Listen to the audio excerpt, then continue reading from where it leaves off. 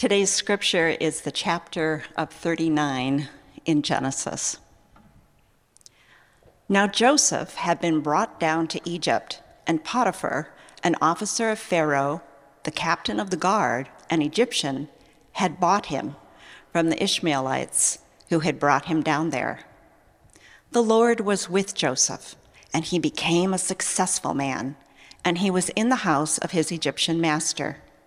His master saw that the Lord was with him, and that the Lord caused all that he did to succeed in his hands. So Joseph found favor in his sight and attended him, and he made him overseer of his house and put him in charge of all that he had. From the time that he made him overseer in his house and over all that he had, the Lord blessed the Egyptian's house for Joseph's sake. The blessing of the Lord was on all that he had, in house and field. So he left all that he had in Joseph's charge. And because of him, he had no concern about anything but the food that he ate. Now Joseph was handsome in form and appearance. And after a time, his master's wife cast her eyes on Joseph and said, "Lie with me." But he refused and said to his master's wife, "Behold, because of me, my master has no concern about anything in the house, and he has put everything that he has in my charge. He is not greater in this house than I am, nor has he kept back anything from me, except you, because you are his wife. How then can I do this great wickedness and sin against God?" And as she spoke to Joseph day after day, he would not listen to her, to lie beside her or to be with her. But one day, when he went into the house to do his work, and none of the men of the house was there in the house, she caught him by his garment, saying, "Lie with me." But he left his garment in her hand and fled and got out of the house. And as soon as she saw that he had left his garment in her hand and had fled out of the house, she called to the men of her household and said to them, "See, he has brought among us a Hebrew to laugh at us. He came in to me to lie with me, and I cried out with a loud voice. And as soon as he heard that I lifted up my voice and cried out, he left his garment beside me and fled and got out of the house." Then she laid up his garment by her until his master came home. And she told him the same story, saying, "The Hebrew servant whom you have brought among us came in to me to laugh at me. But as soon as I lifted up my voice and cried, he left his garment beside me and fled out of the house." As soon as his master heard the words that his wife spoke to him, "This is the way your servant treated me," his anger was kindled. And Joseph's master took him and put him into the prison, the place where the king's prisoners were confined, and he was there in prison. But the Lord was with Joseph and showed him steadfast love and gave him favor in the sight of the keeper of the prison. And the keeper of the prison put Joseph in charge of all the prisoners who were in the prison. Whatever was done there, he was the one who did it. The keeper of the prison paid no attention to anything that was in Joseph's charge because the Lord was with him. And whatever he did, the Lord made it succeed. This is the word of the Lord. Thanks be to God. Thank you, Carol. Excellent job. Can anybody tell that Carol has grandchildren? Did you catch the little voices and the inflections and stuff? It's perfect. Good morning, everyone, and welcome to Disciples Church. It is great to see you, and we're so glad that you've joined us in worship today. My name is Dave Hahn, and I am one of the pastors here at Disciples Church, and it is always my joy and privilege to be able to open God's Word with and for you. My wife, Sheila, and I, Sheila's not here, she's up in nursery. My wife, Sheila, and I have been married for nearly 24 years. And perhaps the most challenging and most difficult season that we have had in all of those years was in 2020 and 2021, not because of COVID. In late 2019, Sheila got a call back from her radiologist because they did not like what they saw in her most recent mammogram. And they wanted to take another look. Now, it's a call that many women get, and I would bet that it is at least a little scary every time. It certainly was for us. That second look became a biopsy, which became a recommendation for preventative surgery. Preventative surgery became a lumpectomy, and a lumpectomy became a double mastectomy. 5 surgeries altogether. So in a very real way, like Joseph, we found ourselves in a pit, metaphorically speaking. We were in a place that we did not expect to be, or in a place that we wanted to be. It all happened very, very fast. And with each surprising new turn, our faith in God and our trust in Him were challenged. Like Joseph, we had a choice to lean into God in a way that we never had before, or to respond in either anger, despondency, or fear, because of where we were and what was happening. Like Joseph, Sheila and I and Seth had to decide if we were going to trust, regardless of the circumstances and regardless of the outcome, that God is sovereign, that God blesses those who love and honor Him, and that God is with us.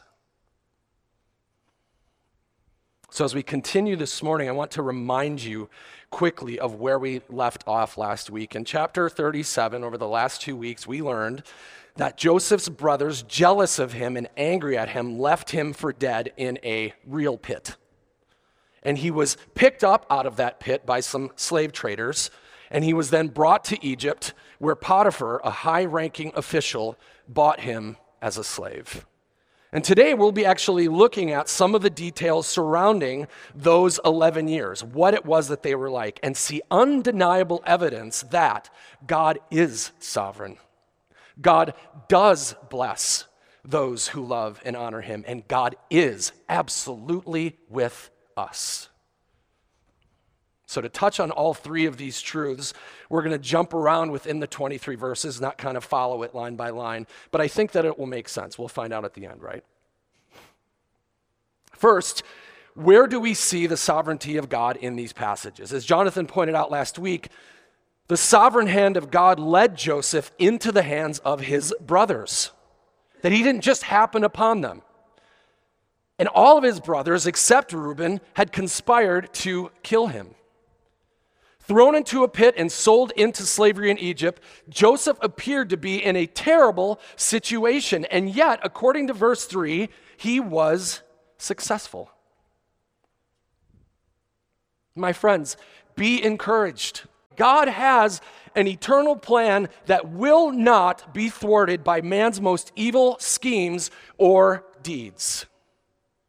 And the success that God intends for us and others is dependent upon Him alone. No one and nothing will get in His way. So nothing unusual was happening to Joseph.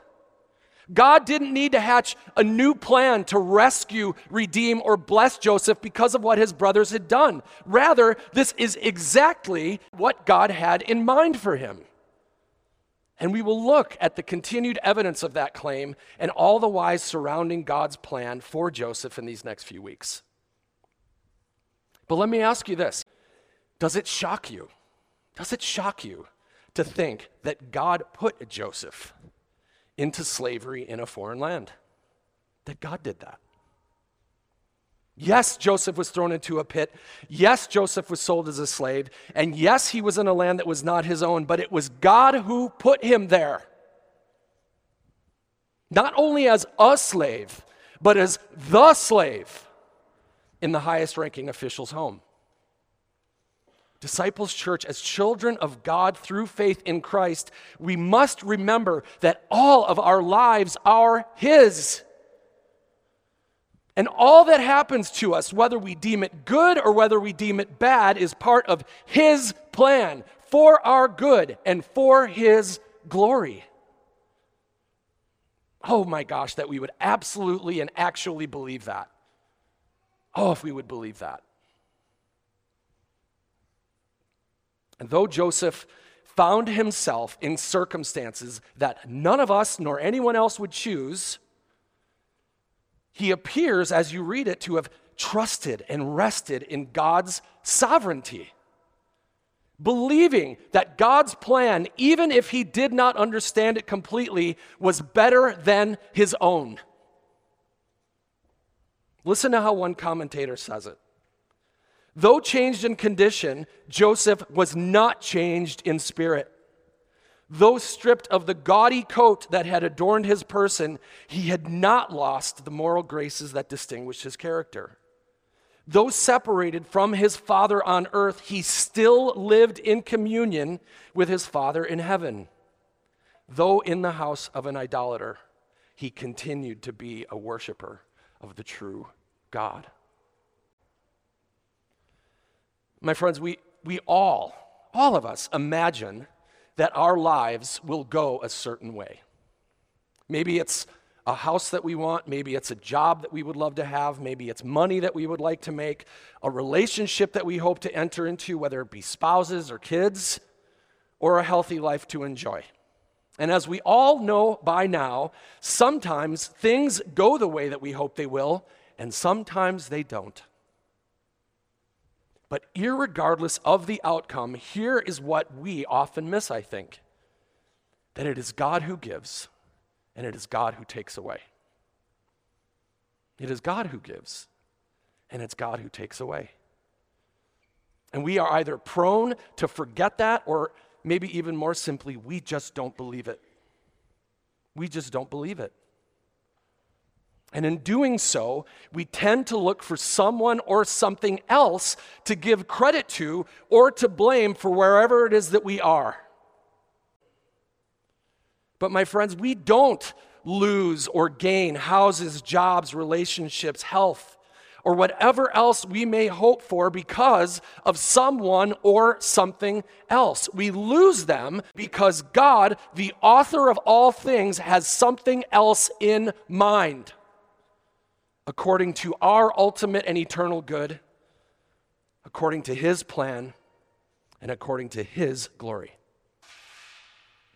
And even when we try to control things and get in the way, and we do, God's good plan remains steady and unchanged. Similarly, when things actually do go the way that we would like them to, it is not because we have earned it or deserved it. Rather, it is because God, in his grace and sovereign plan, has decided and caused it to be so. Once again, for our eternal good, for the good of others, and for ultimately his glory. Disciples Church, God's desire and ability to bless us and to use us is not dependent upon ideal situations or circumstances.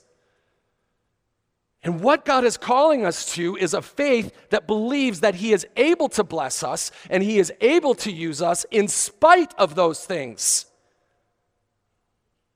And the longer and the harder that we kick against those ideas, the more that our faith will falter because things aren't going the way that we think they should, and the more difficult and disappointing our lives will become as a result. Because, my friends, all that we can control in this life is how we respond to whatever God has put in front of us. That is all that we can control. Joseph decided to trust God and to serve and love God and to serve others in spite of his circumstances. And blessings beyond what he could have imagined came to him and to those that God put around him. So, God is sovereign, and God blesses those who love and honor him. So, as I mentioned earlier, we know from future texts in Genesis that Joseph spent 11 years in Potiphar's home, from the ages of 17 to 28 years old, and then 2 more years in prison before Pharaoh ultimately began using him to interpret dreams and to take charge of his own house and all of Egypt. And inside of those 11 years with Potiphar, through putting his trust in God, working as unto God, and being available to God, God revealed himself to Potiphar in and through Joseph and blessed Potiphar because of him. And when Joseph was thrown in prison on false charges, the exact same thing happened. God blessed Joseph and caused him to find favor in the eyes of the keeper of the prison, just as he had with Potiphar. Now, the language surrounding what God did on behalf of Joseph in these 23 verses, I think, is so revealing. As it relates to Potiphar, we read in verses 3 and 4, listen, the Lord caused all that he did to succeed in his hands. So Joseph found favor in his sight. As it relates to the keeper of the prison, we read in verse 21, but the Lord was with Joseph and showed him steadfast love and gave him favor in the sight of the keeper of the prison. So in these 3 verses, what does the Bible say initiated and was ultimately responsible for the success and the favor that Joseph found in the eyes of Potiphar and the jailer? Does Joseph get credit in these verses, or does God? Friends, wherever it is that we find goodness in our lives, we find evidence of God's grace on us and on others. Wherever we find goodness. And while it is somewhat obvious how Joseph was blessed by God, I think it is slightly less obvious how God blessed Potiphar and the prison keeper because of Joseph. We have to look at that a little bit. Joseph certainly was blessed in that as a slave, he was given charge and responsibility over everything that Potiphar possessed, and he was successful in all that he did. Potiphar, on the other hand, was blessed in that Joseph's success was also his success. According to verse 5, God blessed Potiphar's house, field, and all that he had. And because of Joseph, according to verse 6, Potiphar had no concern about anything except for getting fed.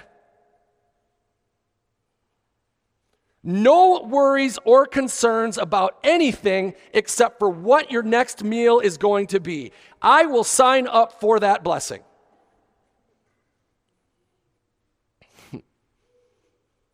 Now, the prison keeper was blessed in a similar way. Verse 22 says that whatever was done there, this is speaking of the prison, he, Joseph, was the one who did it. So in Joseph, the prison keeper was given a trusted leader, which likely meant less personal responsibility, or certainly help in that responsibility, and ultimately less concern over the daily prison tasks. Who wishes they had coworkers like that? As some commentators have noted, whether or not Joseph or his superiors realized that at the time, between his 11 years running Potiphar's house and the 2 years that he ran the prison, Joseph was getting a master class on how to run a country. And those skills would prove to be very, very useful in just a little while. Oftentimes, my friends, we have to think of this. Oftentimes, my friends, it is only in hindsight that we are able to see how God used a situation that he put us in to further bless us, equip us, and to bless others. Do you really believe that Joseph knew what he was being prepared for? So, be faithful with where God has you right now. And look for ways to be a blessing to others. Be faithful with wherever it is that God has you. And look for ways to bless others. Joseph and those who were connected to him were certainly blessed, and it is clear to us who blessed them. But the question remains, why did God bless Joseph as he did? Why him above all other slaves? Why him above all other brothers? Well, I would argue that Joseph was blessed as he was because he understood that his greatest blessing was God. He understood that his greatest blessing was God. And he routinely demonstrated that understanding, not only through what he did, but through what he did not do. So, one of history's greatest tales, I think, of temptation and how to handle it is in the story of Joseph and Potiphar's wife. And what we learn in that story, at the very least, is this: when, not if, temptation comes our way, the best course of action is to run away and to stay away from that which tempts us and to run to God. Run away and stay away from that which tempts you and run unto God. And the sooner that we all learn and apply the truth of that principle, the better off that we'll be. Disciples Church, we need to pay attention to that still small voice and that prodding inside us that makes us uncomfortable with where we are, with what we are saying, and with what we're doing. You know that prodding. And we need to pay attention because that voice is God's voice. And He is giving us an escape route from where we are unto Him. God has promised us, my friends, that He will always give us a way out of temptation. Do you know that? He will give us a way out of temptation, just as He did with Joseph. Listen to 1 Corinthians 10, verse 13. No temptation has overtaken you that is not common to man. God is faithful, and He will not let you be tempted beyond your ability. But with the temptation, listen, He will also provide the way of escape, that you may be able to endure it. And speaking personally and speaking vulnerably, there have been way too many times in my life where I found myself where I should not be, doing or saying something that I knew I shouldn't be doing or saying. And unfortunately, I did not run. As most of us know by now, Satan knows our individual weaknesses, and he looks for opportunities, and he is willing to play the long game, especially if it means that we fall in temptation and sin against God. In the case of Joseph, his temptation began with the temptation of Potiphar's wife. It is possible, maybe even likely, that Potiphar, due to his status in the Egyptian kingdom, was a eunuch, which means, for the sake of the kids, that he was no longer capable of satisfying his wife in a physical sense. Therefore, assuming that is true, it is also possible that his wife would have looked elsewhere for intimacy with men. Add to that the fact that verse 6 says that Joseph was a good-looking dude, and he was frequently in her presence, and you have all the ingredients for temptation and sin. So friends, the best way to avoid temptation is to recognize where you are blind or weak to it. To recognize what tempts you personally and to be vigilant in steering clear of it.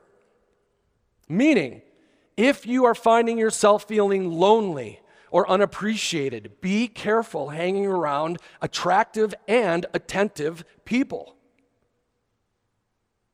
If you can't walk into a restaurant or a bar without making bad decisions, don't walk in at all. If you can't turn on your phone or your computer without navigating to a website you shouldn't be on, block those pages or throw those devices away. You get the idea. As John Owen said it, be killing sin, or it will be killing you. So verse 10 says that day after day, Potiphar's wife would try to seduce Joseph. That is 11 years or 4,000 plus days of Potiphar's wife pursuing him, and somehow Joseph resisted. And in verses 8 and 9, we find 4 reasons that Joseph gave for his refusal.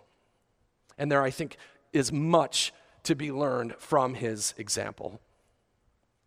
First, Joseph understood who he was responsible to and what he was responsible for, saying in verse 8, "Because of me, my master has no concern about anything in the house, and he has put everything that he has in my charge."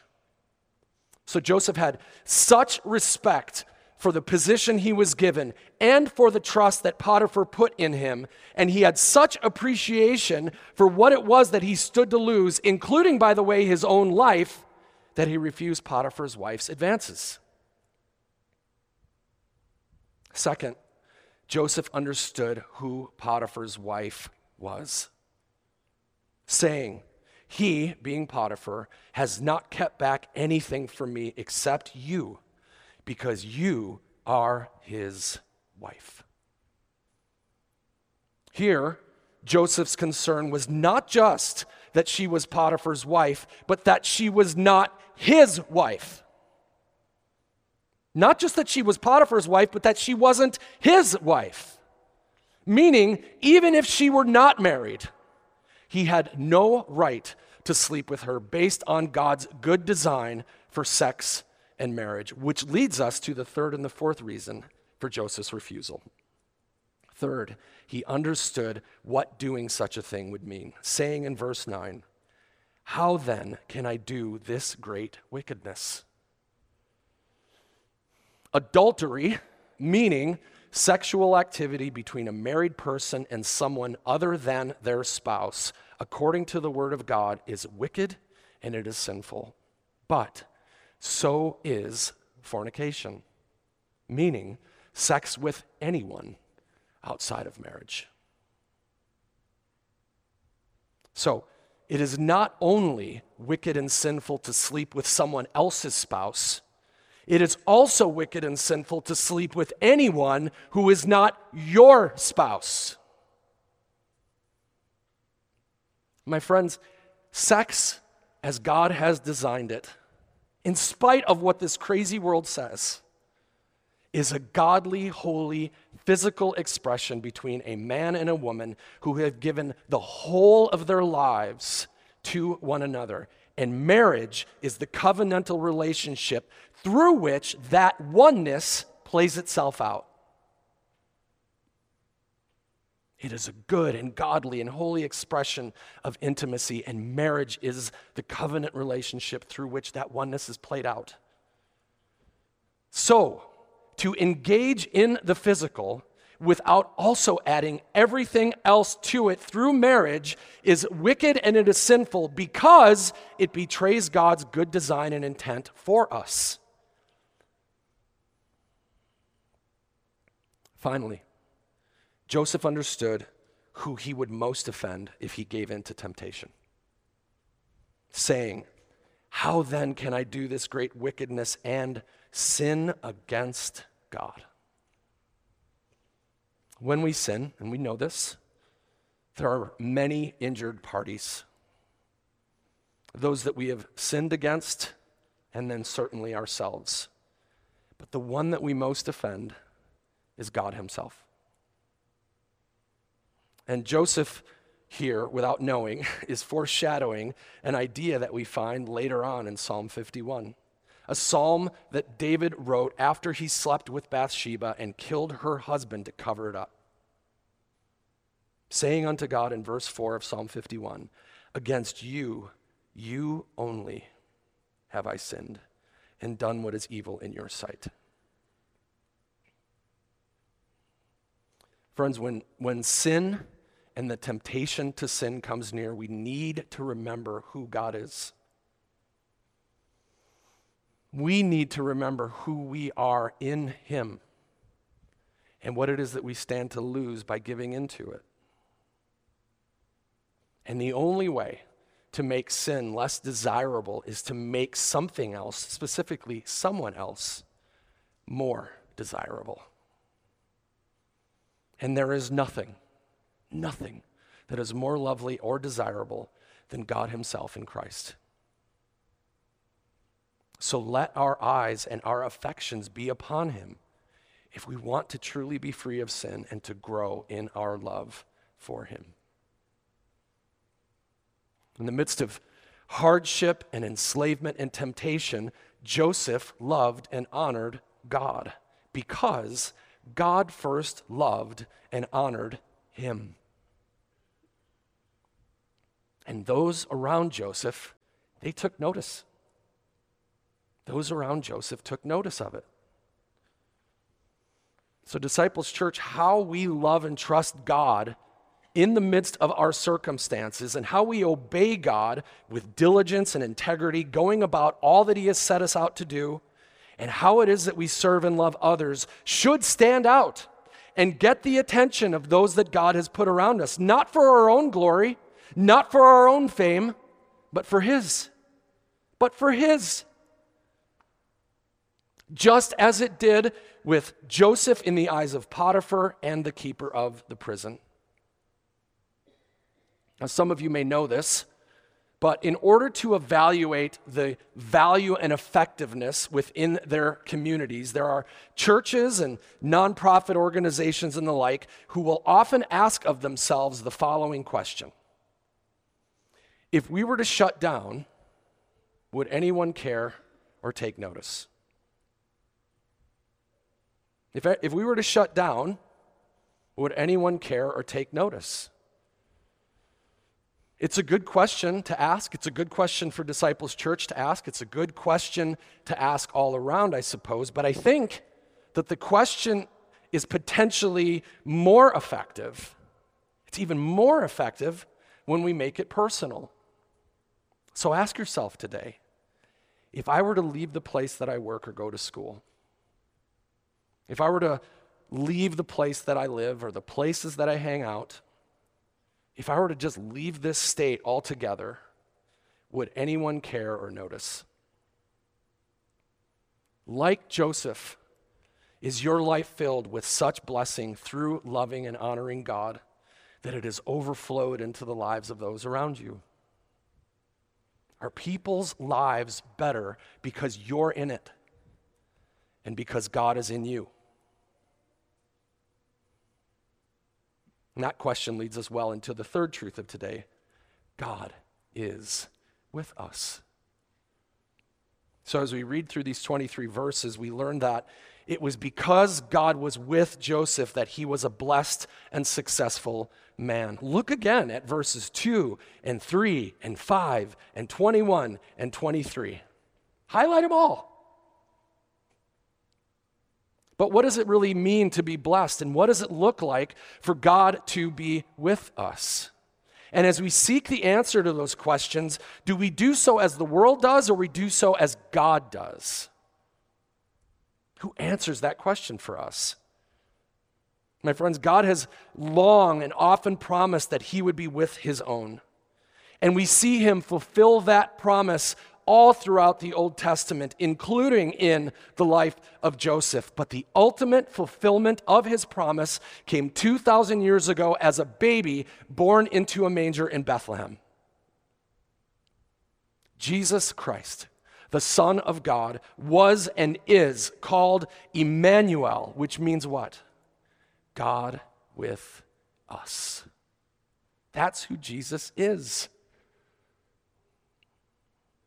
And as the greater Joseph, Jesus also was a servant and absorbed wrongs that he had not committed. Because of your sin and because of mine, Jesus Christ, though he was a son, dearly loved by his Father, was cast away by his own.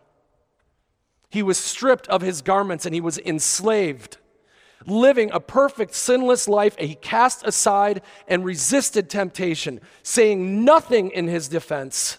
He was falsely accused and punished.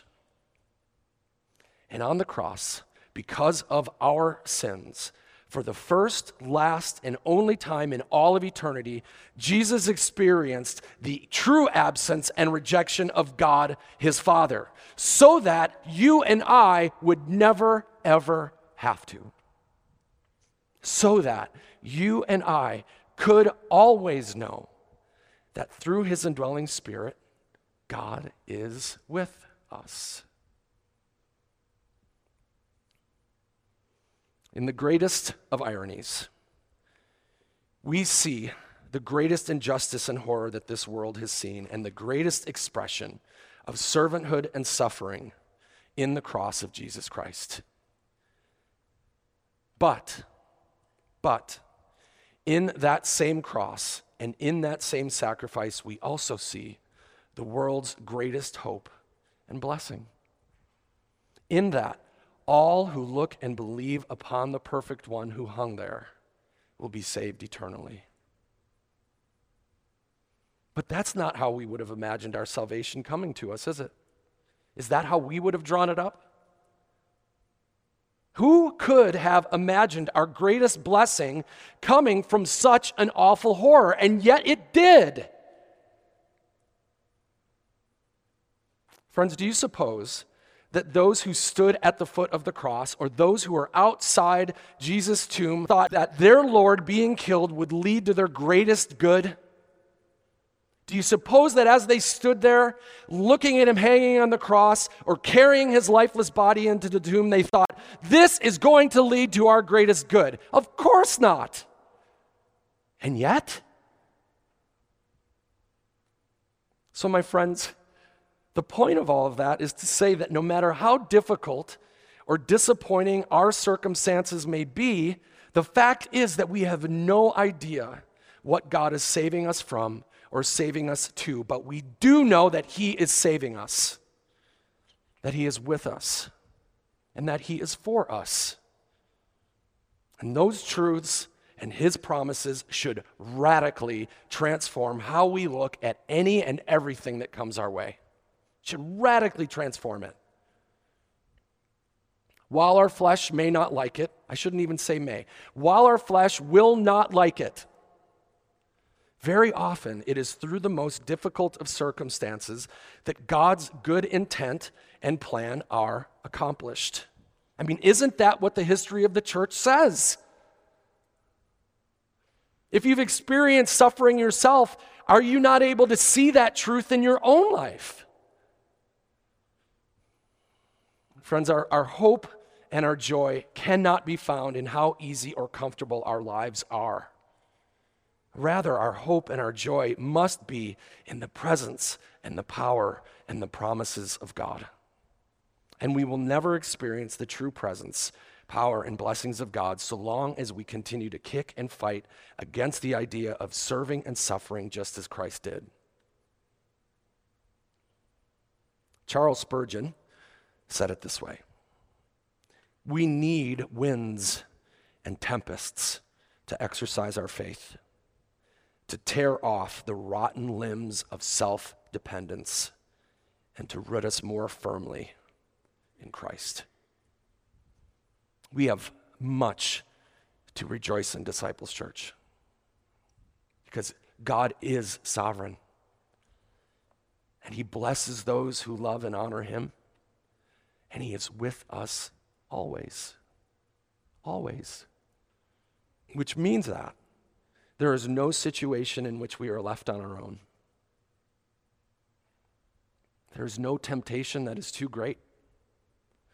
And there is no circumstance over which God does not rule and cannot bless and use us for our good, for the good of others, and most of all, for his glory.